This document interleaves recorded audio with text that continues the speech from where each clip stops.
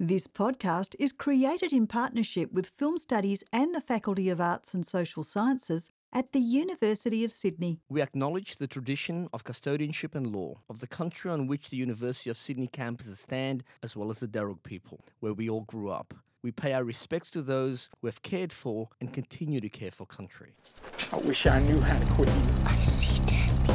All right, Mr. DeMille, I'm ready for my close-up. Everyone in this room is now dumber for having listened to it. Get away from her, you bitch! I'm gonna go. You want me to go fucking trash your lights? Take two. Film verse. Film. Hello, listeners, and welcome to Film vs. Film, the podcast where every episode we throw two different films into the ring, discuss their place in history, their modern virtues, and how they stack up against each other, which film will hold up, and which film will be left on the cutting room floor. In this episode, we're looking at two police stories set in the hectic hustle and bustle of the city. One film stars Jamie Lee Curtis as a rookie cop who is being gaslit by a psychopath, and the other stars a slew of Hollywood leading men in the story of a crooked cop pitted against a cop pretending to be a criminal. This week, we're looking at Kathryn Bigelow's Blue Steel versus Martin Scorsese's The Departed. I'm multiple actor, award-winning filmmaker Craig Anderson, and as always, I'm joined by my two best friends from high school, resident cinephile and ANU law graduate who loves cranberry juice because, as we all know, it's a natural diuretic. It's Herschel Isaacs. Hi guys, I'm looking forward to diving into the cop movie genre. We're also joined by Herschel's identical twin brother, a dullard who was recruited by an elite team of Luddites to go undercover at the University of Sydney as the associate professor. It's Bruce Isaacs. That is how I feel a lot of the time because, especially coming from the western suburbs, coming to the University of Sydney, everyone just felt really smart and sophisticated. So I often do feel like a bit of a stranger in a strange land. There you go. It's exposed. It's a sham. Bruce Isaacs. Hey, as long as they keep sending me a paycheck once a fortnight. Now, we grew up in the western suburbs of Sydney on the beautiful plains of the Darug people. And this is the segment of the podcast where we like to talk about growing up and loving movies. And today, I want to give a shout out to the vibe-setting marketing tools that got audiences foaming at the mouths and bopping for months around the release of a movie. Yes, I'm talking about the songs from the movies that became smash hits throughout our childhood. And let me give you an example. Footloose, the song. Oh, yeah. Yeah?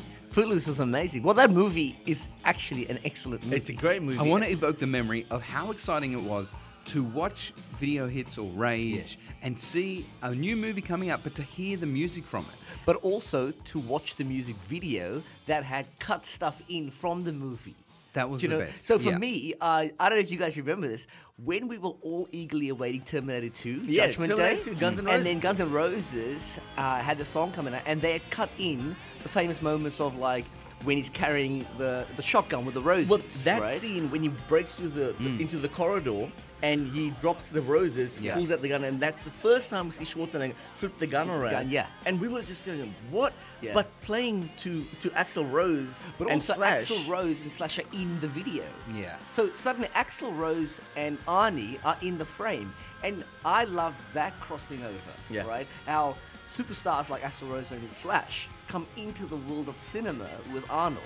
And I thought that was a whole bubbling That- excitement with the movie coming. Armageddon. Remember, there was a lot The of Steve Tyler. Tyler. Oh man, I love that song. Kokomo in Cocktail crossover. Kokomo. I mean, I don't know why everyone makes fun of Kokomo. I think it's a classic Beach Boys song.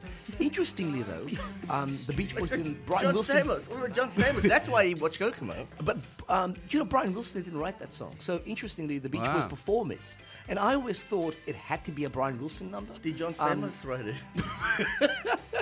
Just for people who don't know, John Stamos was the guy from Full House, Uncle Jesse. the hunk Uncle Jesse from Yeah. Full But House. He's a professional drummer. But he's playing drums in the thing. And Yeah. It's pretty cool. It's pretty damn cool. Yeah. Okay, here's another one. Streets of Philadelphia. Oh, are you kidding? Yeah. That Early defined. I used to, when I was going through a period of melancholy, I used to just watch that video over and over and over. Okay, about the same time, here's one that'll lift you up. the ninja rap from the Ninja Turtles movie? Oh, is that Vanilla Ice? Vanilla Ice? Yeah, Vanilla brilliant. Ice. Or I think that might have been the second film because the first one had Secret of the Ooze was Ice. Yes. Yeah. First one was, but the Hey, Spin That Wheel by Yeah. Technotronic or one of those groups. actually Tech Five. Craig, that really brings back a memory. The Turtles movies coming out was a big thing for our lives Yes. because we were the massive Turtles fans, and everybody we knew basically was anyone into comics or anything was huge into Turtles. And the accompanying soundtrack was a huge part of the marketing for those movies. Yeah. One I want to throw over to you two, but you're probably going to think this is a bit nuts. But when with my family, that when we were going to Bathurst and then from there to Coonabarra, Brian, we listened to the radio, Smooth FM. Yeah. Okay. I love Smooth FM is good the stuff. best. Maria McKee, I think it's called Show Me Heaven. Oh yeah, Show Me Days of Heaven. Thunder. Yes. Days of Thunder. That song, You that could was pick in my virtually head. any Tom Cruise movie from the late 80s through the 90s, and there was like a song associated with that accompanied or even prefigured the movie. With the Maria McKee song, the reason it's so important for me is like over a 2-year period, I was probably in love with like 3 people at school, all right?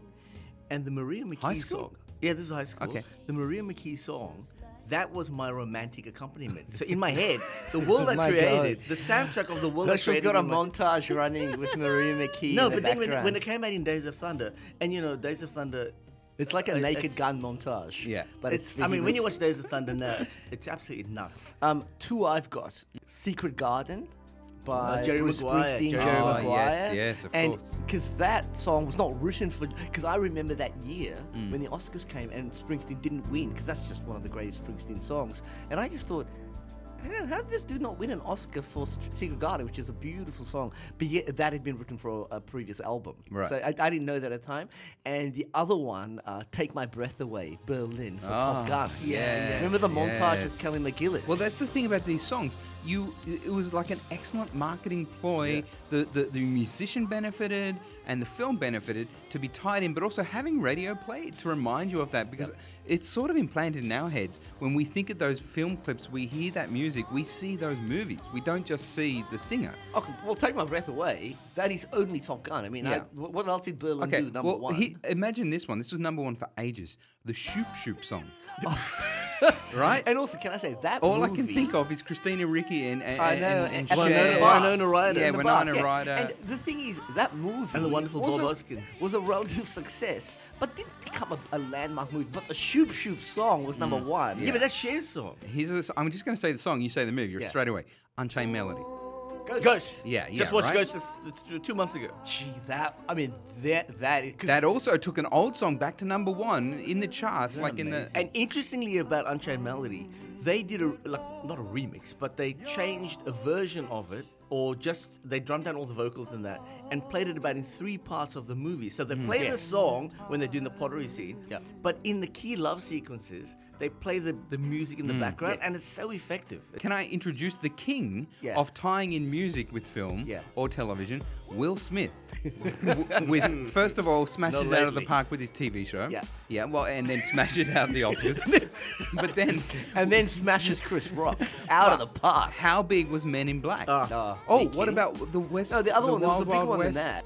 that. Wait, what's Everything I Do? Oh, everything I do it for you. Robin Hood, Prince of Thieves. Oh my God. Right. Brian, okay, that for me is number, Interesting- that's the biggest of all. that we've Interesting talked story so about that far. one. So Bryan Adams nearly lost the gig because Kevin Costner had a big say in the production, and Kevin Costner wanted Adams to play with original instruments in the video clip, Like a lute. And Bryan Adams said, You wanted Brian Adams on a No. lute. So Bryan Adams goes, I'm gonna look like a dickhead because I'm a rock star. Yeah. And you want me to stand there with like a stick in my hand.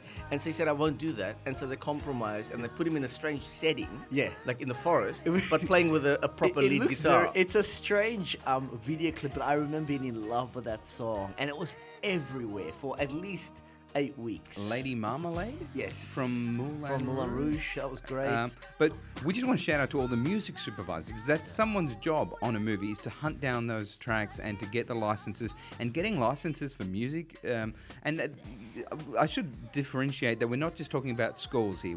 Scores is for another discussion, the best soundtrack scores.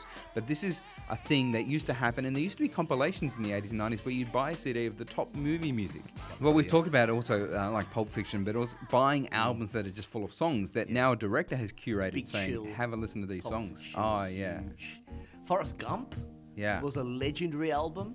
What's The album was, like, in my opinion, now stands so much better than the movie. But it was also a way that we learnt about songs from history that we hadn't heard before, because the movies were set then. Especially, songs tied to movements, issue movements, civil rights movement, that sort of thing. Music opens you up to a lot of those ideas, right? Yeah. So that's really cool. Spike Lee with hip hop, rap, jazz, like from Do the Right Thing. There's a whole thing where Samuel Jackson does this whole litany of the great artists, you know, like, and he goes like Sujuk and all these things. Like, so I would never have encountered that stuff if not through cinema. Do you guys know that Radiohead were commissioned to write the song for the one that was Spectre. ended up doing by Billie Eilish? Spectre. Yeah. Have you guys heard the Radiohead Yeah, I've heard song? the radio. I love it. It's just masterful. Yeah, because and apparently it was like too dark. Yeah, for the film. Tom York lost it over it because basically they were contracted already. Yeah. And when they played it, they said, it's Well, too get dark this. for a Bond This has song. been a common thing for the Bond movies. They approach lots of famous artists, about 5, and then pick the best one, but they don't tell them all that they're all up That's for the so new Bond crap, film. huh? Yeah, The other thing with But the- there's a whole bunch of, like, there's a Johnny Cash. Thunderball, your fiery breath can burn the coldest man. And who is going to suffer from the power in your hand?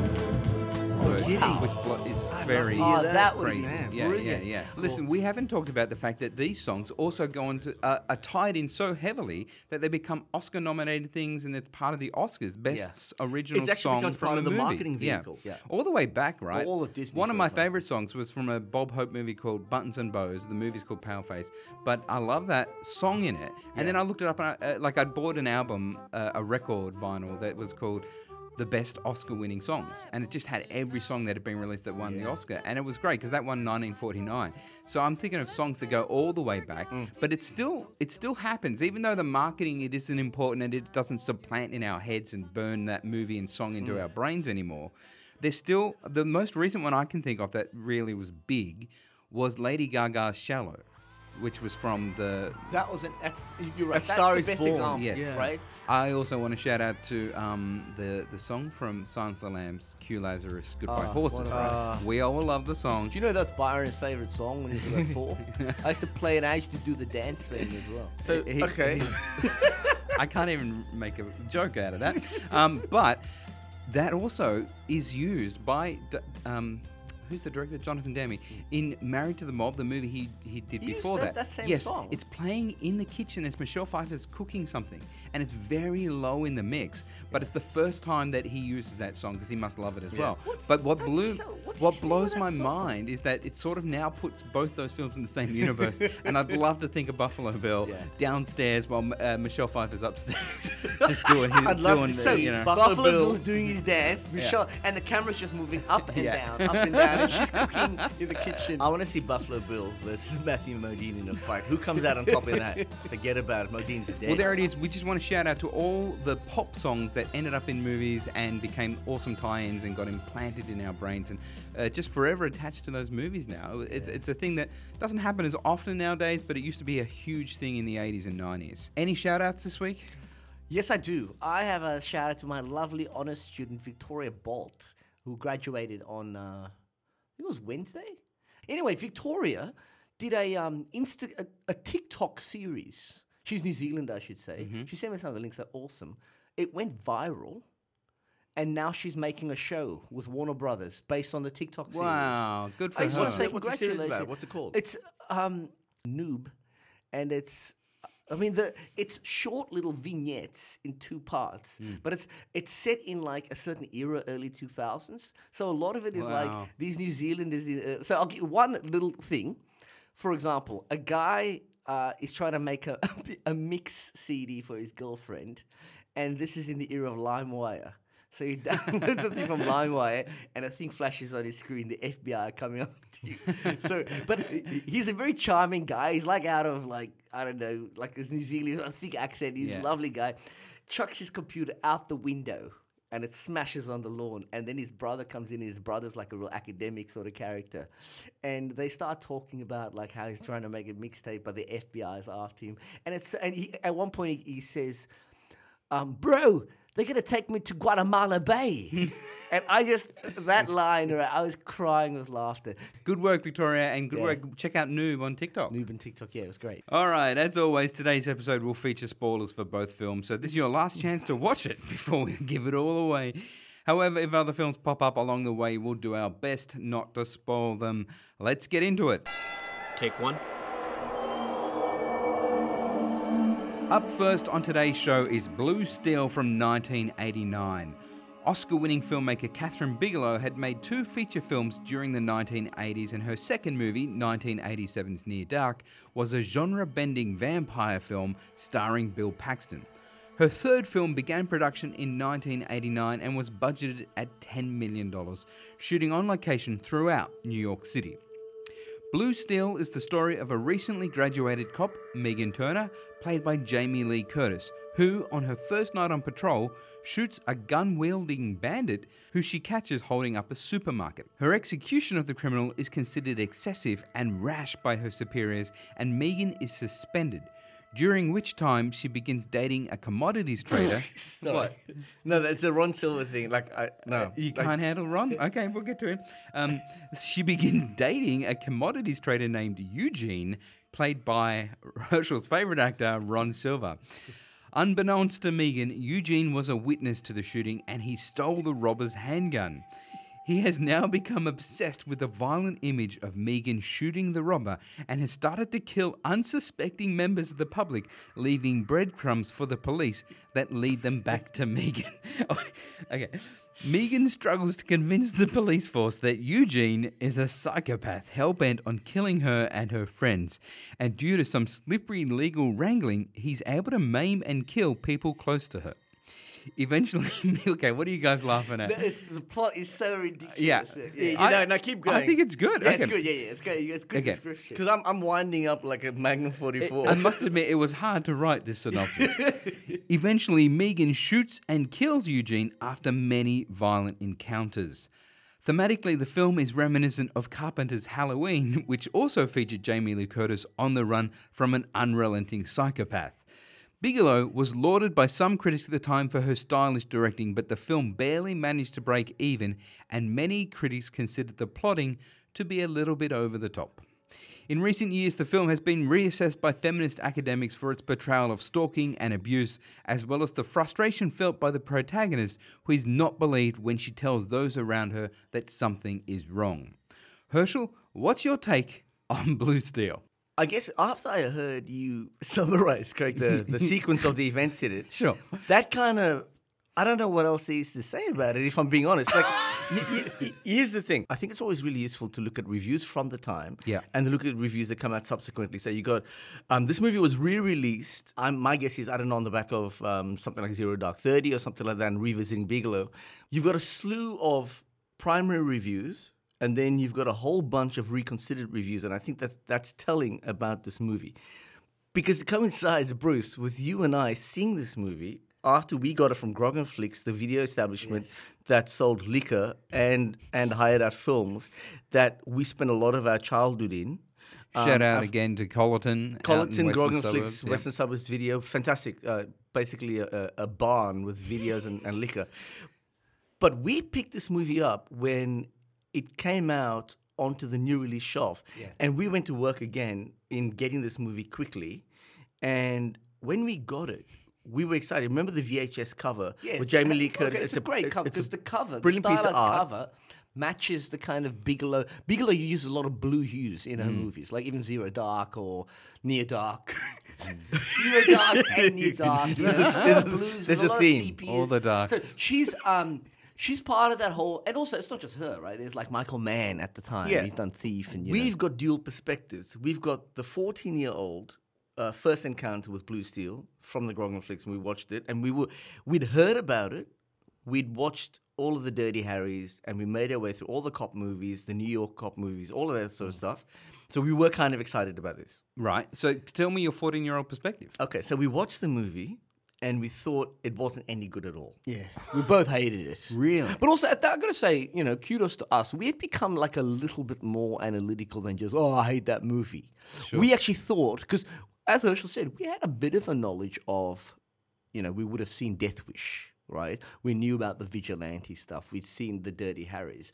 Our position, like I remember this vividly, at the time, I thought the plot was ridiculous.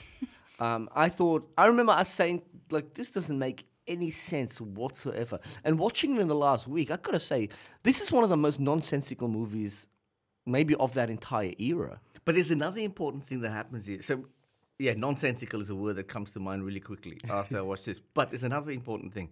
Ron Silver was coming off of Reversal of Fortune. I was talking to Bruce. Now, in Reversal of Fortune, and Jeremy Irons won the Oscar for Best Actor of that. Now, I don't love that movie, but I think Jeremy Irons' performance is one of the best performances. It's unbelievable. Ron Silver in that movie is like... Ron Silver virtually by himself destroys that film. Because it's potentially a great film. So what, Blue Steel or Reversal? Blue Steel is never going to be a great film, okay? Reversal could have been a great film. But the Ron Silver plays Alan Dershowitz as a lawyer, and he hangs out with all these Harvard students. And every time it cuts... Hang on, the Alan Dershowitz? The famous... It's a true story, Reversal of Fortune. Alan Dershowitz was... The guy now that's basically a Giuliani supporter. Yeah. So Alan Dershowitz is the character in Reversal of Fortune who's defending... That's Ron Silver's character. Wow. So Ron Silver plays it. Now, Ron Silver is awful in it. Yeah, but I have a theory. You know, ever since I saw it, like maybe 5 years ago, I then had a theory about it. As soon as Jeremy Irons got tied to the project, people were going, "Oh, you're going to win Best Actor. You're the greatest actor in the world." He was like the Jeremy. Yeah, and he became like Dead Ring. He's pretty much playing a version of Dead Ringers as Klaus von Bülow. He was like the Daniel Day-Lewis of the 80s and 90s, right? Really good analogy there. So I think Ron Silver knew that this movie, this has got Oscar written all over it. So he tries to act... In Blue Steel? No, man, this is still Reversal of Fortune. Are you even in the room? You correct? This links intimately I'm just to waiting to get onto Blue Steel, guys. It links intimately to Ron Silver's performance in Blue Steel. All right. Because he amps it so much that I think he's trying to say, look, I'm Ron Silver in my own right, and I'm going to be an A-lister. So he's nuts in it, right? Now, Ron Silver in Blue Steel starts the movie out as Francis Dolarhyde and a manhunter. Like, he's quite unnerving. He's quite weird. Who, Ron Silver? Ron Silver. Yeah. I'm going back now. This is back in Blue Steel territory now. Yeah. Okay. The issue we've got here is you've got a movie that is attempting to redo the cop movie, but you're also coming off the back of something like Manhunter and the Thomas Harris phenomenon and all of that stuff. So then you throw in the psychopathic kind of sexualized... Can I throw out one other touchstone? There's a clear kind of veneer of American Psycho. Did you guys think of that? The psychopathic stockbroker who's part of like the Uber... he has to be a stockbroker. He can't be anything other than it's really critical that every time we go to him to like sketch his character, he's the stockbroker who can do deals. Well, and that's stuff. that's the sociopath. American, yeah, exactly. So that the stockbroker is a sociopath, is a psychopath kind of thing, and that's very much Bret Easton Ellis' American Psycho. But see, we knew Jamie Lee Curtis. We didn't know Kathryn Bigelow, so we were excited for this movie. The issue that we had though is that you can throw in the stylistic technique, and Bigelow's got that everywhere, right? You can throw in Jamie Lee Curtis, which is a really good performance, but she's good in everything she does, I think. Ron Silver starts out quite menacingly, but then he's written into caricature and becomes just nuts. But at the end of the day, you don't have any kind of narrative or sequence that has any logic to it whatsoever. Jamie Lee Curtis appears to have like 10 different motivations by the end of the movie, and I can only think it's the editing that they didn't have, they had to cut it down to a certain length. It's quite a short movie. I think a hell of a lot of it was left on the cutting room floor in terms of the motivations of the characters. There are questionable things that occur in the film about what kind of character Jamie Lee Curtis is, and that to me is not interesting. That to me is just accidental. So I don't know...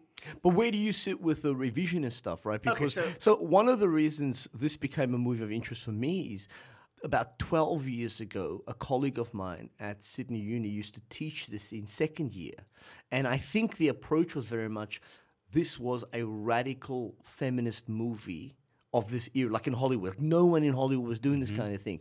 And so I became interested in it from that point of view, because I know that's actually, she wasn't teaching it like perfect narrative form. Right, the classical, American movie, or even the detective genre. She was looking at it from the point of view of the woman as cop, the woman as being stalked, the psycho stalking the woman kind of thing. Yeah. So I'm interested in, like, where do you guys sit with this kind of revisionism? Because Blue Steel has certainly been revised in a significant way. 100% with that, because I've never seen this movie until 2 weeks ago, Yeah. and I watched it and I went, oh, okay, I get this. Yeah. I feel like it makes more sense today than it did back then. But also, I like to read a lot of feminist literature. Yeah.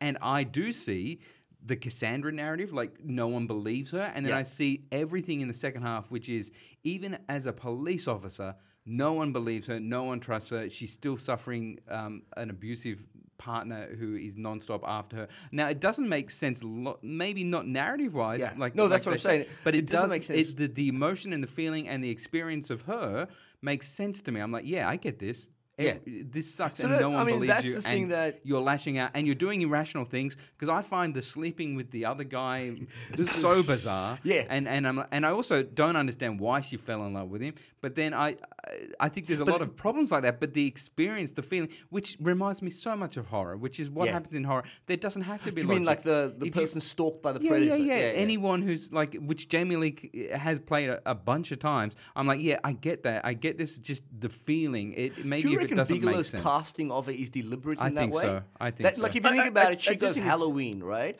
But then she also did The Fog. She right, did where- Road Games. She did a whole bunch of like Yeah. movies where she keeps playing a scream queen. But it's good for ages. Bigelow and Jamie Lee Curtis. Bigelow was striking out into what was, if you look at the period of the 80s into the 90s, this starts a new decade. And Yeah. Bigelow, I think, is putting a stamp on it and saying, Let's talk a bit about Bigelow, because I always Yeah. find her such an interesting... So I haven't taught Blue Steel, but I will say a film that I teach a lot is Point Break. But which when is I the teach next it- film of hers. just Right, to so context. she...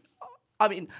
The reason I say, like, what do you guys think of the revisionism is because Bigelow has been kind of reincarnated from the genre person to almost like viewed as a highly sophisticated feminist filmmaker, right? but what's Bigelow's latest, though? It was No, but not just later. Like, I'm Detroit. saying, okay, if you go Blue Steel, Point Break, Strange Days, right, which is very much about men looking at women.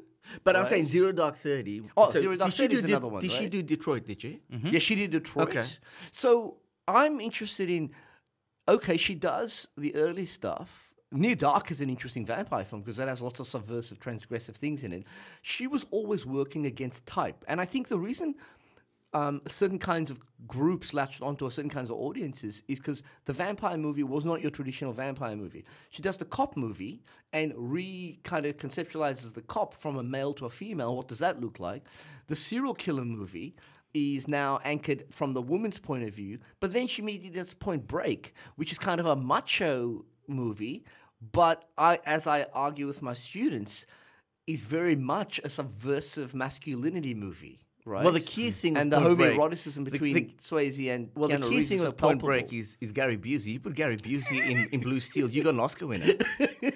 Look, wait, on a serious but then I note- want to say Strange Days, right, was another critical moment. And then Hurt Locker, Yeah. right, which is about traumatized, But if you the go, traumatized male from war. but so Hurt Locker, that's getting into what was that 10 years now? More than Well, 10 years. No, Hurt Locker is around, I would say, it's about 20 years Okay, old. so you go Hurt Locker, Zero Dark 30.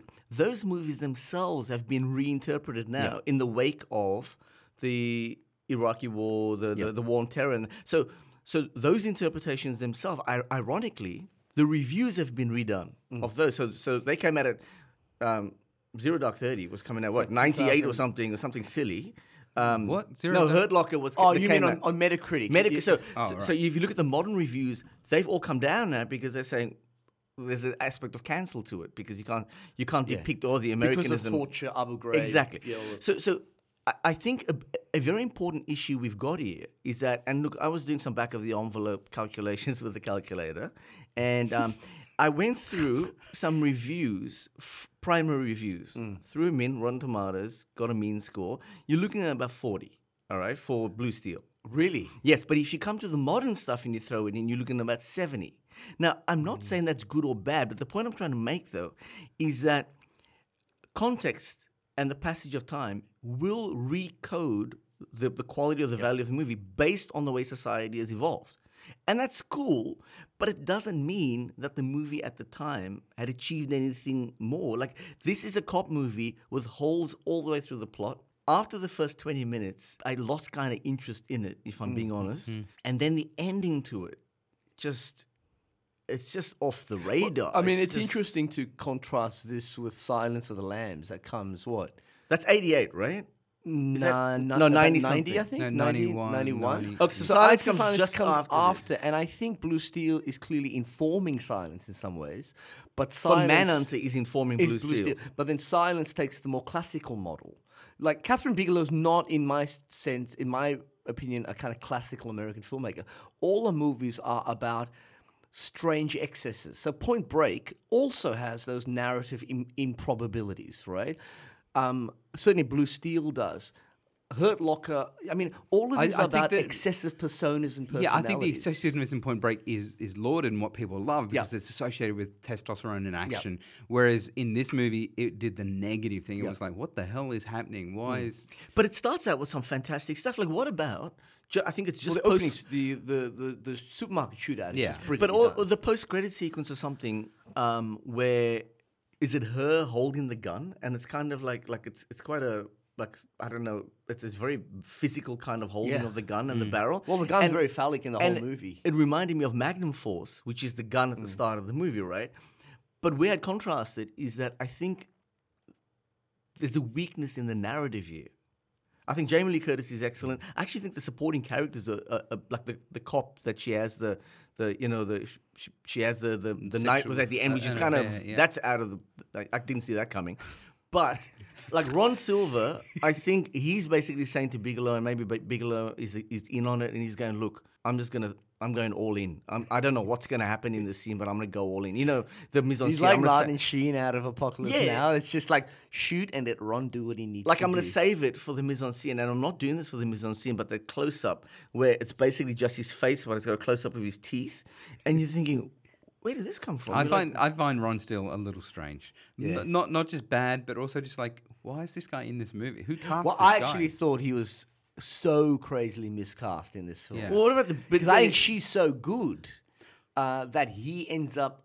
It's not his fault, though. Look right. He's written into the periphery because he becomes nuts. I was talking to Bruce before. Who plays Dolarhyde in Manhunter?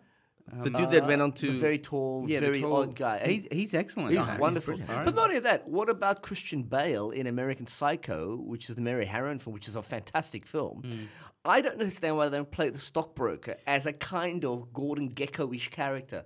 Why make him this weird bearded... Well, but then you're into the consumerist culture kind of analysis, which is complete... This is not what the film's after. It's trying to... I think it's trying to But it does gesture to that, I should remember, because he's got the suits. He takes it to a fancy restaurant. He drives the nice car. So it's like...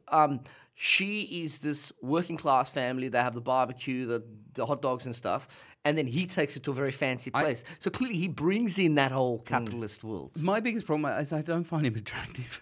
Like, I can see so many other men in movies and go, yes, for sure. I get why Craig, you want that's to be... been exceptionally kind, okay? To say you don't find him attractive. I find it hard to look at him for most of the movie. No, but having said that, he's tremendous. Like, his look with his beard and his suit, he's very stable. Okay, so is that what Bigelow's going for? Like, he's got to be cool. Like, no, but isn't he stable on the surface and nuts on the underneath? It's like stable on top, absolutely mad. I see the beard as too homely, or as or the beard hides insecurity. Yes, he's supposed to be. I am the Superman. I'm the master of the universe. I should not have to hide anything. The beard is the thing that throws me, and I think why didn't everyone... he shave, Craig? Why didn't he shave? It's true. Well, what heroes have beards in any movie ever, apart from rare. Grisly westerns or The Thing? But it's interesting you say this, Who's got Craig? a beard? No, it's interesting you say this because, of course, he then goes on to do his best work soon after this in Van Damme's vehicle, Time Cop. Okay. And I said to Bruce, the scene when he's talking to himself. What the fuck are you doing here? What do you mean you called me? Left a message with the Senate operator. I didn't leave any message, you fucking idiot. He's literally talking to himself. He's come back in time. Okay. Yeah. That's two Ron Silvers overacting in the same scene. So, I mean, Ron Silver, he's like a baseball player, and we're in the World Series at the moment as we're taping this. Okay, and I'm watching. So as a baseball player, when you come up, you're desperate to connect. You'll do anything to make that hit, right? That's Ron Silver. He's put himself on the line. He's saying to Bigelow, give me the rag with the blood on it. I'll wipe it all over my face and let's just see what happens. I would love to know what Ron Silver had to do with creating his performance, because it is a word we've used with other filmmakers like Tarantino. So on. This and all of Bigelow is unhinged, right? Now, I do get drawn to that sort of style. This movie is compromised a bit by just such narrative improbabilities that I just find I get pulled out of the movie. Nonetheless, stylistically, it's just oozing, right? She's a cool filmmaker. Oh, she's and a I cool really like filmmaker, that. but I agree with that completely. But that's all Bigelow. Yeah. Like, I love watching anything that she does because you're What having, about that open, you're long having fun tracking with the framing and everything like that. Do you remember the long track shot in Point Break where Keanu walks in with Gary Busey at the first time? It's this incredibly elaborate shot through the internal... Like, I get it. She's Like, great. I agree with you completely with Kathryn Bigelow. But what I missed with this is the first half hour, you get an incredibly interesting hook. A person who's in a holdup decides to mess around with the cop who saved everyone's life. That is a clever fun to me. I was thinking, that's a great idea. Damn, this is going to be cool. One thing, though, we haven't mentioned, which is in the first half still, I thought the way they did the mum and the mum being abused. Yes. I thought that was... In fact, can I just say, Jamie Lee Curtis is wonderful. But of all the other people in the movie, how good is Louise Fletcher as the mum? Yeah. I mean, you could just Oh, think, man. well, you're a classy actor. I was just right? thinking, You're a good actor. I was watching the movie and I thought, who the hell is that? I didn't look it up. Yeah. It's Louise Fletcher. She's That's so unbelievable. good. So Like- for audiences, Louise Fletcher plays Nurse Ratched. Yeah. She won an Oscar She for won the that. Oscar for one of the most famous Oscar wins because she's that good as Nurse Ratched. And I remember her in the early 80s in a Doug Trumbull sci-fi brain... Oh, yeah. something, Is it Brainwave? Brainwave, yeah. And she's just a generic scientist in that. She's very good, but just not this... So it's midway between Nurse Ratched and what she is in this film, which is a broken woman suffering And just her TV. expressions in this, she has been a battered woman But her whole life, This you know, is why and I they're so think- good. This is why I think a lot of it's left on the cutting room floor, because I think there's a hell of a lot more of her in the.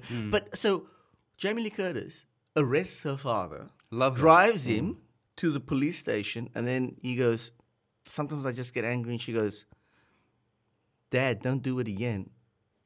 And then she drives him home. And you're going, what now? Where No, did see, this come from? I actually love that sequence because I can see a daughter saying, I'm not going to arrest you. But like the daughter, like also what I like about it is the daughter's grown up with this. She's seen her mum beaten all the time. But you need to build that more. Yeah, I mean, I also thought it made perfect sense to be a cop, and that's why she's a cop. And that's why the father hates the fact that she's a cop. And that's It's like an introduced affront to early, him. and you don't know why, and I love that. I Yeah, thought There's a lot of subtext but there look what that's we're doing here. interesting, right? We're inventing the narrative. Not inventing, but we're filling in the we're blanks. filling in the blanks that's not actually on the screen. No, but that's okay. I'm okay with that because that subplot works. Not when it's 90% of the movie. No. The rest of the movie, there's some troubles, especially with the logic of how killers work and how the police work and all that stuff. Yeah. Or just how people move through space and time. how space and time work within a frame? What about That should make sense. What about Jenkins, the dad from Step Brothers? Like the lawyer?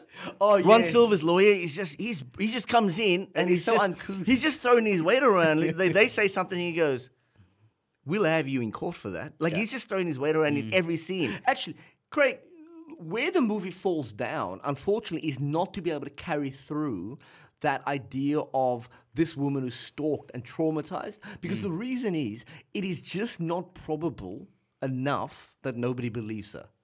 Like, it's just not possible. Like, the way the law is structured in that movie is inconceivable. That she's a cop and she's saying, I don't know, I man. saw him do this. I've just finished reading recently Gavin de Becker's book, The Gift of Fear, which is like a very popular book from the mid-90s, and it's all about a guy, Gavin de Becker, is paid to stop stalkers and to keep celebrities safe and to work out what happened at shootings and who this person was. And it is full of examples that are exactly like this film, where it seems improbable, but when people are malicious and want to exploit the system to harm usually a woman, they can do it. Yeah, right. And it plays out exactly like this movie. Yeah. And I think Bigelow might have had trouble, and it might be inconsistent because she might have been noted to death by everyone because it's such even today, it's a concept that isn't played out much in movies. You Yeah. know, it's not a big thing. So in 1989, to be making this and to be getting notes going, this makes, and she would have kept fighting, going, yes, she would have had the same experience as Jamie Lee Curtis in this movie,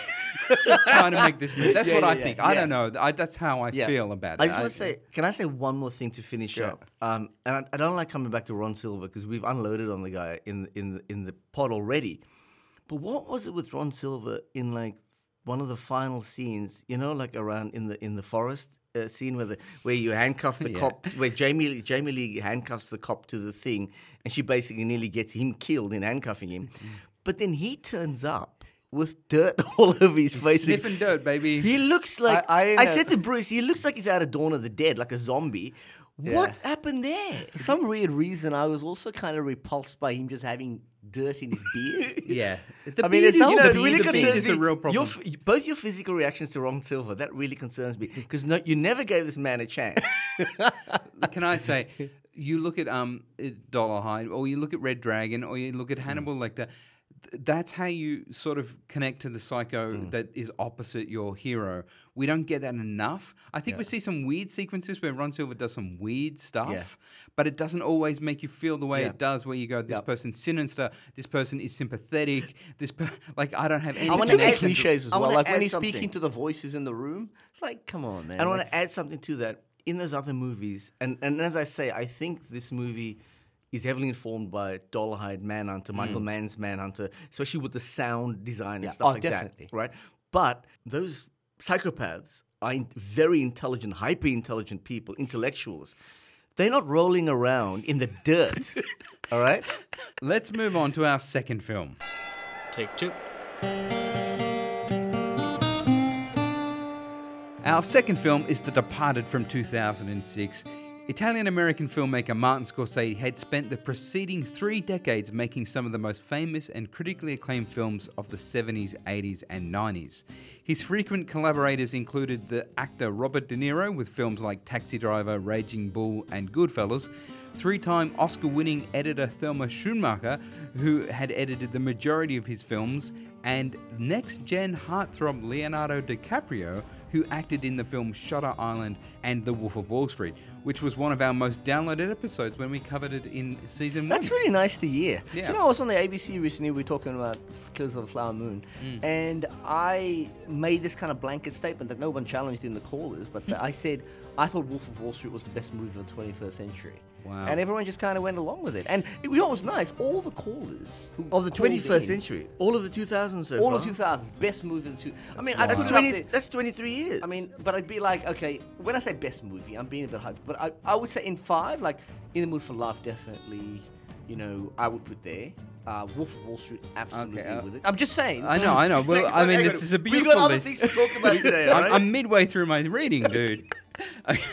Okay, but I want to say in the future episode, I'm going to challenge you on some of these things. good. This I like is a big that. future episode I got planned. All right. Now, The Departed follows 2 recent graduates of the Boston police force. One character, played by Matt Damon, has been groomed from an early age by an Irish mafia boss, played by Jack Nicholson, and is now a detective on the take from the crime lord. The other graduate is played by Leonardo DiCaprio, who has come from a broken home and is recruited by the undercover division of the police force that operates in a bubble away from the rest of the force. Leo's character then starts working for the crime boss, and the 2 recruits are now at cross purposes as they feed information back to their superiors. Standing in between both men is the police psychiatrist played by Vera Farmiga. Farmiga, isn't it? Vera Farmiga. Played by He's Vera like Austin Powers and Faja. Farmiga. I always, once a long time ago, I was watching Source Code, and then someone overheard me say Source Code with Vera Farmiga, and they said, hang on, you want veal parmesan with sauce code? Keep that in. right. Keep that in. That's gold. All right. The police psychiatrist played by Vera Farmiga. Thank you so much. Matt moves in with her, and Leo, who is her patient, seduces her.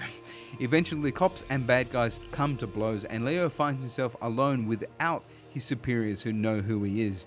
Then, in a turn of good fortune, he discovers that Matt Damon is the rat, and both men see to it that neither of them survive. The film is a high-budget American remake of the 2002 Hong Kong film Infernal Affairs, which, as Bruce Isaacs will attest, is a very good movie. Oh, it's amazing. Infernal Affairs is brilliant. The Departed deals with identity and features several jump cuts and expressionistic shots and isn't afraid to end on a visual metaphor of a rat crawling on a railing. The film turned its $90 million budget into $290 million worldwide and was lauded by critics around the world, making it onto many top 10 lists for the years and usually at first place. Despite being nominated 14 times for an Oscar, Scorsese's Oscar for directing this movie is the only one to date that he has won. Which is pretty amazing if you think of the guy never won for Taxi Driver, Raging Bull, Goodfellas, Casino, won for The Departed, and has since not won. And in an interview, he said he thought it was the funniest thing in the world that all of his movies never had a narrative, they never had a story. It was about life and character. And now he makes his first movie that's about a plot, and it wins him. He wins him the Oscar, and he goes, maybe I should just come up with different stories all the time. Who would have thought a filmmaker should work on some stories? Bruce, you're a huge fan of violence and have a real hankering for cheese, you rat bastard. What are your thoughts on The Departed? I'm going to say provocatively, this is virtually a perfect movie. Whoa. Okay. I was so excited to find out Scorsese was doing a cop movie because we all grew up with Scorsese. I mean, you know, Taxi Driver, I had a poster on the wall, right? I mean, well, I can't even explain what Travis Bickle means to me. I mean that sincerely. Well, you try to emulate him. Yeah, I mean, I live my life, you know, with a little sheet full of handguns in my room. And you've carried it onto your incel movement you're generating online. You know, the amount of times I quote dialogue out of Taxi Driver just in my general life is just incredible, right? He's God's lonely man, this boy. So, I mean, the imprint of Martin Scorsese on my life is extraordinary. And, you know, in my own professional life, it's just huge. When I found out he was doing a cop movie, of all things, I just thought, whoa. And then when I found out it was a remake of Infernal Affairs, which I adored, I just thought, this is incredible. The reason it's such an important movie, I'm of all the critics that say, I get it, it was nuts that he hadn't won the Best Director before for all of his masterpieces. He deserved it for The Departed, in my opinion, 100%. And this is what makes the movie so special. It's the best of the cop thriller, I think, that you can get, right? It's the French Connection for our era. And you guys know what I think of the French Connection. Yeah. The difference is, though, when you've got someone like Martin Scorsese doing it, he can't but be Martin Scorsese. So it's got problems with fathers and sons. So fathers and sons obviously informs all of Scorsese, right? You can go back to Scorsese's first student film, Who's That Knocking at My Door, which is like a miracle for a student film. It's about kids growing up on the streets and how they relate to broken homes, fractured relationships between parents and children. So what happens if you get Scorsese, who's making a cop movie, but the guy couldn't not be himself? Even in second-tier Scorsese, he's still Martin Scorsese, which is one of the greatest filmmakers in the history of the medium. So what I love about this movie is, I'm keen to hear what you guys think. I think he weaves the complex thematics of parenting, repression, especially male repression, sexuality, and especially in this film, so interestingly, homosexuality, right? The idea of violence, duplicity, the critique of the Catholic Church, which goes all the way back to Mean Streets. So you've got the whole Scorsese universe is almost like it's imported into the traditional cops and baddies. To make that work on this canvas, right? And I should say Infernal Affairs is like a 95-minute, as taut as you're ever going to get, classic crime, like thriller.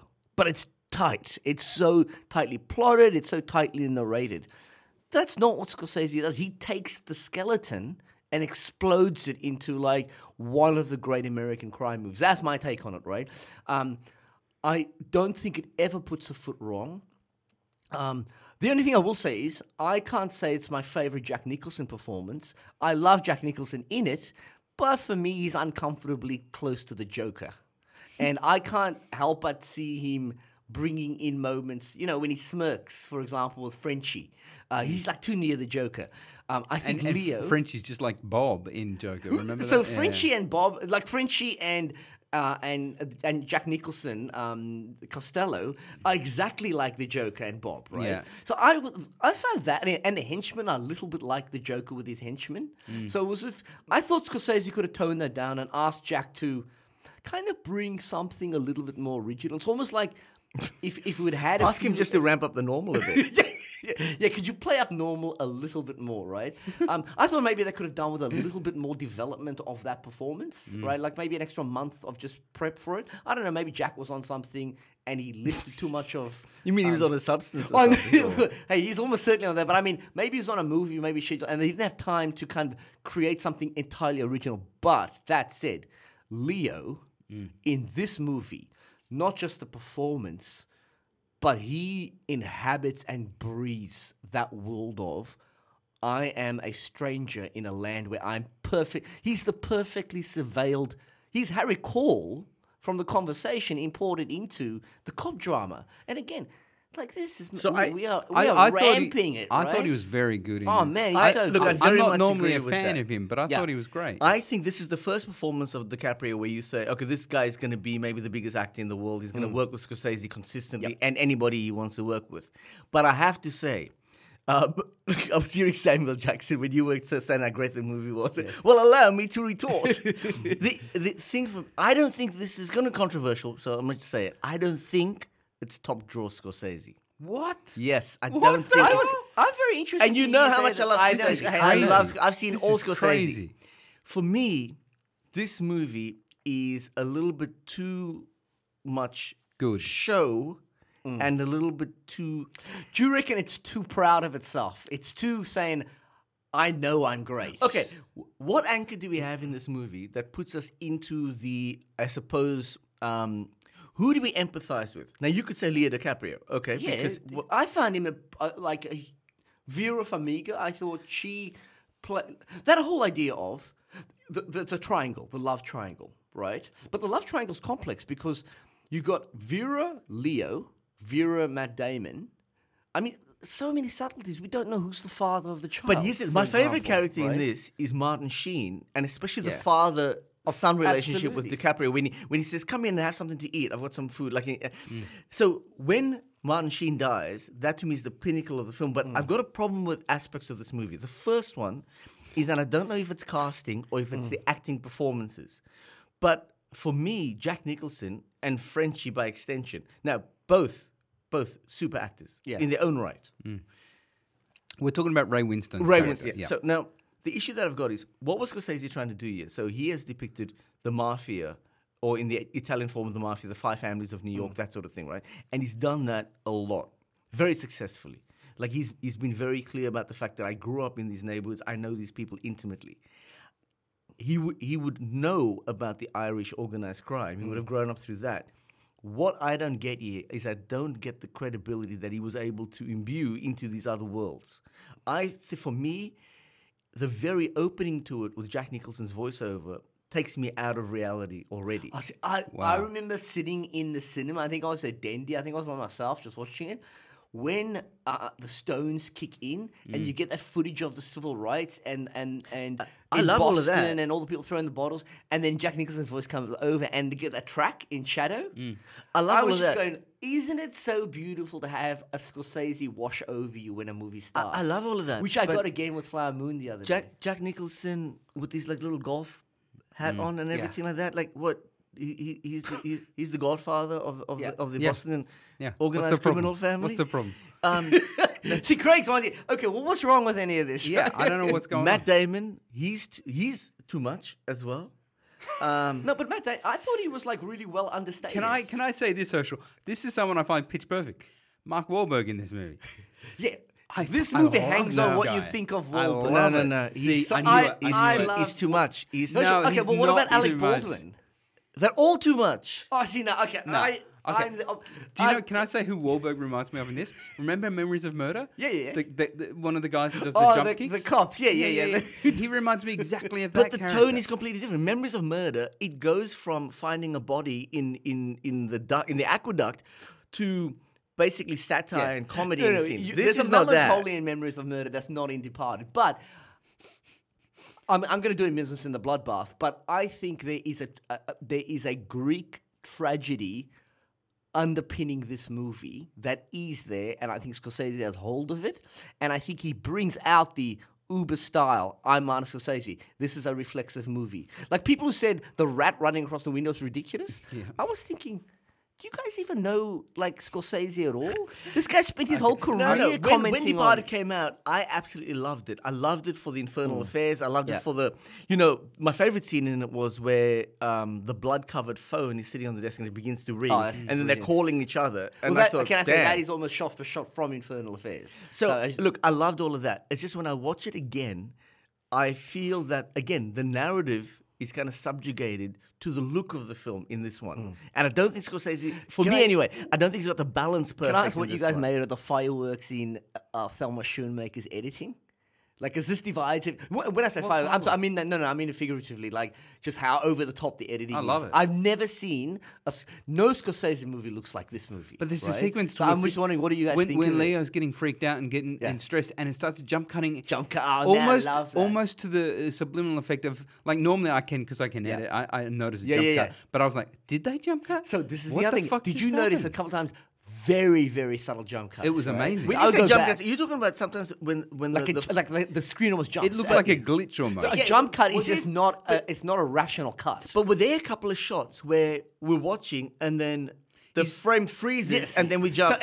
So in the battle scene, the final shootout, let's say a shotgun goes off and you've got a freeze frame on it. Now that's what I thought there was a problem with my file. I took it back and I watched it and I'm going, no, it's part of the it's part of the editing. Now a lot of people are gonna go, whoa, hang on a second, this is too much.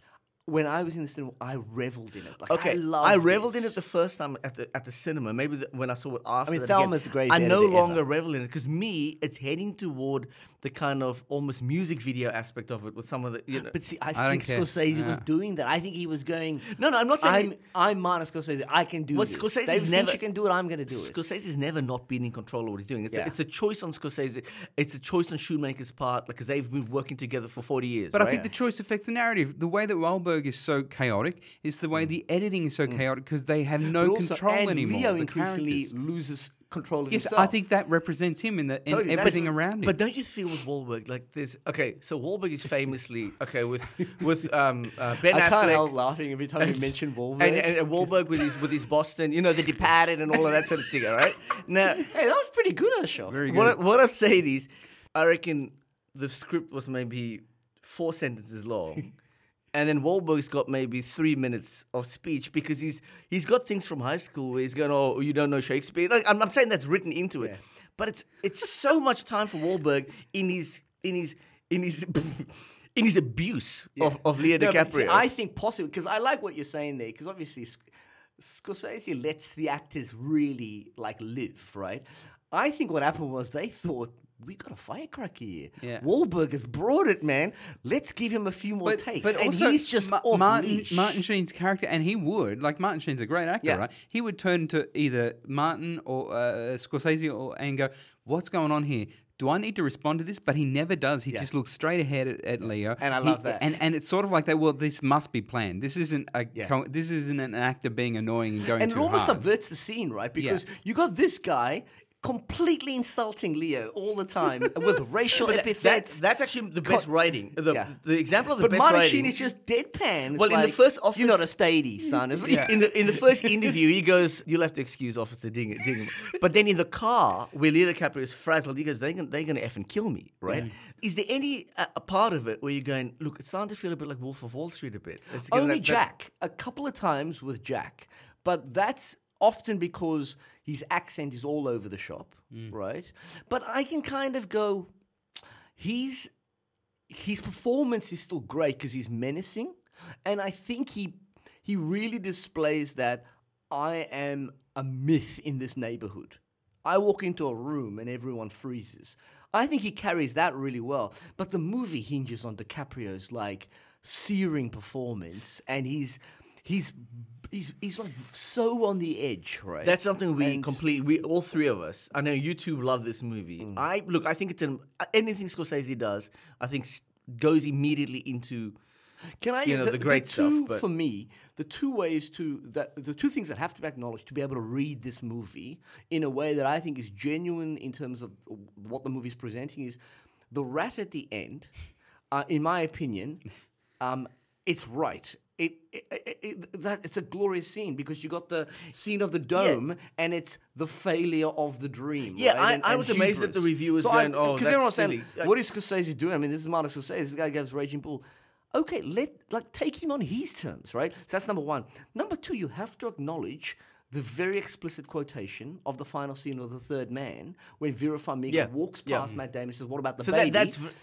It's the whole posture, the whole shot, everything is The Third Man.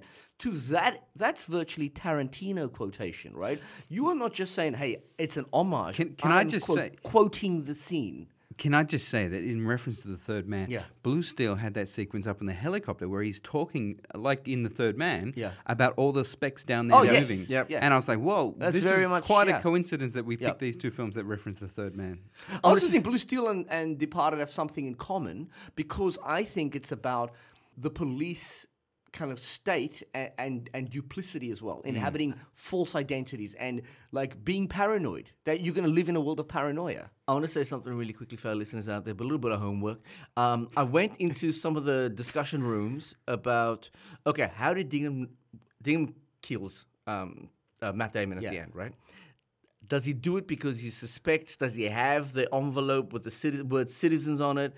Has he been handed something or whatever? So a lot of people have different theories on this, and it's quite interesting to read up on the different interpretations of how the ending plays out. Let's say I did find that interesting. So I think to me at that point I'm kind of relaxing all those motivations, and for me it's a lot about what comes to the fore is the power of this father figure for Leo and for Dignam.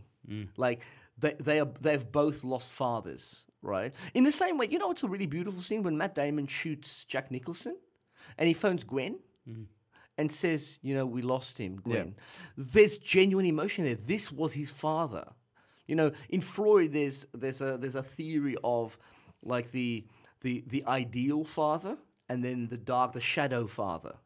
And I'm not saying that Martin Scorsese is a big Freudian, although I know that he's an exceptionally well-read person. But it seems to me that has been a thematic in all of Scorsese. The ideal father to raise the son, and then the shadow father that raised. And when Matt Damon says to Gwen, we lost him, Gwen, I was like heartbroken. He'd lost his father. When he says to him, how could you sell us out to the FBI? And his father says to him, well, grow up. That's like every veneer of your life comes crashing down. I also love Alec Baldwin basically doing Glengarry Glen Ross in The Departed. What about he goes, the Patriot Act, I love the Patriot I Act. love the Patriot Act. What about when the guy makes a mistake? Instead of he's angry, he just starts beating him up. he assaults the police officer. Yeah. And can I one other thing that which is again very Scorsese, but all of the references to being homosexual, being a homo, not being able to be a man is so Scorsese. And the subtext of Matt Damon not being able to perform as the virile heterosexual man is again another elevation of what should just be a cop movie, but into this complex thematic. And, it's a Martin Scorsese movie. All right, there it is. Let's start comparing them and let's start comparing individual scenes. Let's move on to our mise en scene. Mise en scène. Now it's time for a mise en scene where we zoom in on one scene or sequence from the film. Up first is Herschel. What have you chosen from Blue Steel? This is going to be very fast because I put the clock on the scene actually, and the whole scene goes for just over 2.5 minutes. Correct. All right. This is a scene where Ron Silver is graduated to be. I feel so sorry for Ron Every Silver time today. he says his name, he I know, laughs. Herschel just starts cracking It's up. because we've unloaded on him the whole episode. No, you have for the most part. We don't like his beard, Hey. but you hate him. I didn't ask him to roll around in the forest in the leaves. Okay, that's on Kathryn Bigelow or him. They should I have don't know. shaved him. Okay, here's the thing. So the scene that I've chosen is where Ron Silver, he's walking down almost like a subway area, and he comes across a sex worker, and she says, "Are you looking for company?" Okay, now he picks her up, and he has graduated to being a full-blown sociopath. He's a psychopath. He's killed a couple of people, and so we kind of know where this is going. Kathryn Bigelow is very successful throughout this film in capturing the 1980s, 90s New York. So kudos to her for that, because that's a key concept, I think, in the cop films of the period. From here, we've got an incredibly hard cut to Silver, where he's making kind of Francis Dolite sounds out of Manhunt, like sexual sounds, kind of subversive sounds, which are quite confronting. And then you show up on Ron Silver's back. He's taking his shirt off, and he's got his arms out. Then we get Silver leaning down to pick up like something of I guess a shawl that she might have been wearing. It's covered in blood, so it's like a rag covered in blood that he picks up.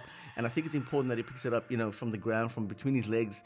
He holds it up to his face, and he just starts, in a way, massaging himself with this rag of blood. Scene, yeah. The blood's running all down his face, and we get a close-up of Silver covered in blood. Now, to me, it really did reference like Carrie, the opening scene of Carrie in the De Palma movie. That, but that's very good. So it very much referenced that. I've been doing a bit of reading into it, but I should say I thought of that before the reading. Just want to be absolutely clear on that. We would never have thought otherwise. But to me, it is an interesting scene. Now, does it fit the entire narrative and sequence of the movie? I don't quite know how. What do you reckon's going on in the scene? Like, because it's so excessive, it has to have a lot of symbolic content. I don't know. It's a very unique scene. It's something we haven't seen before. You know what? What else it reminds? Power of the Dog, when he's sniffing the fabric that belongs to his lover. Bronco Henry's thing. Yeah. So look, I think it's a highly sexualized scene, but it's the use of that object and him covering himself in the blood. Now, I don't know how you want to interpret it, what it stands for. It's Ron Silver, moving up the steps of his sociopathy or whatever it is. But it is a very interesting scene. It is. It looks amazing. Okay, on the one hand, it's like, okay, look, he's going further into the realm of nuttiness, right? I'm going to rub blood all over myself. But I think you mentioned this before. So maybe there's a sense of like menstrual blood, right? But so sure. And again, this is a film that is about ostensibly the plight of a woman, right? But it's also this guy is the predator. Well, the victim is a sex worker, so she uses So that's interesting. So I think that's all intentional, and to me, it's a sequence of the film that really achieves quite a high quality. Yeah, it's just that when you move on, there's a strange loses it ambiguity in the relationship between sex and violence in this movie. Because often you get in movies like, say, Silence or Manhunter, it makes it much more concrete. Like you can go, okay, there's a relation here between a kind of repressed sexuality and the explosion of violence, and the violence is in relation to the repression of a kind of sexuality. In this movie, it's a little bit unclear. Like, so what is he doing, right? So on the one hand, we've got him as a stockbroker. Big trope, stockbrokers, I'm sure there's lots of lovely stockbrokers, but big trope of the mid-1980s, he's the stockbroker. I'm happy to say there isn't. I'm good. We come out of Wall Street. Well, Wolf of Wall Street. Wall Street, we got American Psycho. So we got this whole world of stockbrokers are like psychopaths, right? So she uses that trope. But then he's also got this interesting relationship to the feminine, like the menstrual blood, which seems to me like when you said, okay, that's definitely there. So there's a strange ambiguity, and I quite like that because it kind of pushes you as a spectator into a strange place, right? But then also just visually, it's very striking and strange to look at. Look, it's like Kathryn Bigelow. Kathryn Bigelow is worth watching just for the way she chooses to present. I love the way she uses light and color, just almost in every movie. I mean, some of the movies I don't really like The Hurt Locker. I think some of her movies are very conservative American political vehicles, and I'm troubled by some of that. But I will say, stylistically, she uses color and light just amazingly. So, like a great scene. I think great it's a really scene. good scene. Just Ron Silver being Ron Silver there. Moving on. Mise en scène. Bruce, What have you chosen for your mise-en-scene? There are two great bloodbaths in the pantheon of Scorsese. The first is Taxi Driver. The second is in The Departed. And nothing prepared me. Like all Scorsese films, I stay away from reviews. I stay away from any commentary. Because for me, they're such special events, right? I came to that scene, number one. So we've come to 134 and Wash. I love that kind of the address where it's all going to go down. Martin Sheen has been thrown off the building in one of the most stunning, visceral things you can ever see, right? They meet later when Leo is accusing Matt Damon, top of the building. Leo is completely exonerated by saying, I don't care what you do to me, I'm going to arrest you. So at that moment, the good and the evil are perfectly separated. And you kind of think, are we going to move to like a pretty trite closing? And then to go down and so the sequence commences. There's so many great elevator scenes in movies, and you just got to look at De Palma, right, for that, where he goes back to elevators a lot. There's something about the elevator that gives you a way into what is seen and what can't be seen, especially if you do lots of reverse shots, because doors can open and close. The right? camera on the doorway, that doesn't open. Yes, is just stunning, right? Scary. It's awful. It's actually, coming in down. this movie. Leo's got Matt Damon. It's over, and Matt Damon says, "Just shoot me!" Like and he's tearing up, and you don't know what's going on yet. And then the guy just shoots Leo, and I was in the cinema, and there was an audible just gasp. No one could believe that Leo just got shot in the head. And what we proceed then is wide shot, Leo's body. We get a cut. Do you remember? Like, what's the biggest memory you've got of that cut? Cut to the door closing as Leo's head. Yeah. And it was just. How, it's like Scorsese wants to turn the screw even more. We've been with this guy, and you're going to, abuse his body as well in death, right?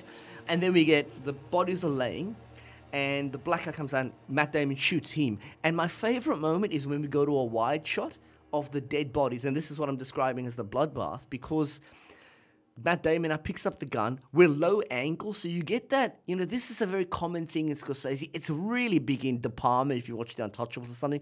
You shoot low angle and wide because it gives you such a sense of a voyeuristic view of the world. Like, I'm looking into something that's really bad here. And the cop's standing up, Matt Damon just pulls his gun out, shoots his head. The body flies over that way and you get a spurt of blood. And then all the bodies fall, and Damon just walks off. And for me, at the end of that in the cinema, I was breathless with talk about a master with framing and cutting. Down the lift, cut, the door hitting Leo's body, and then the bloodbath scene. And he had only done it one time, as in the way that it referenced, I think, the bloodbath in Taxi Driver. So it's like Scorsese, for everyone who said, oh, this isn't true Scorsese, it's just a cop movie, this is as pure as Scorsese gets in that sequence. What I love about that scene is one person getting shot, and the next person getting shot, the next person. Yeah. And it's almost overwhelming because it's an assault on your senses. Yeah, completely. And that's quite confronting because what happens he never loses the handle on style, right? This is a even the low angle shot. That's a style shot.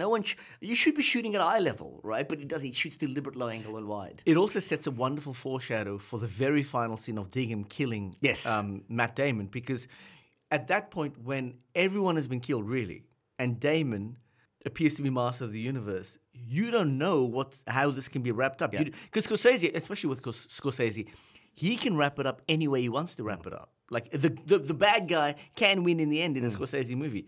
So it does foreshadow for the end as well. So I do love that sequence. It came as a massive shock to me. Did you guys like Mark Wahlberg being the kind of avenging angel at the end? Yeah. I love that, right? Some people don't like it and go, oh, that's kind of silly.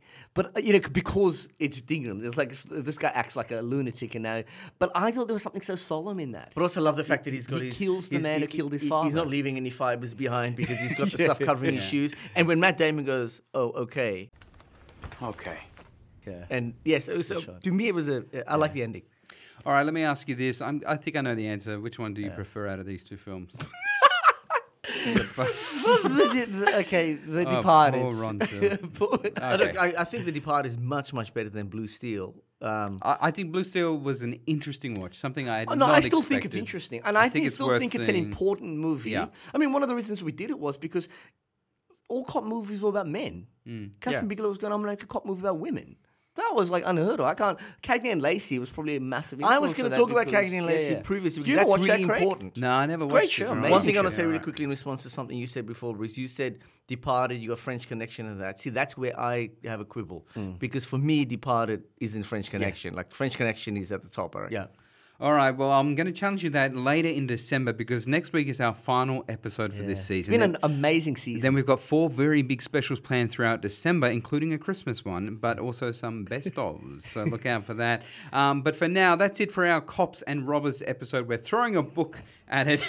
Next week, we're wrapping up our second season with the greatest pairing of films that you ever are likely to witness.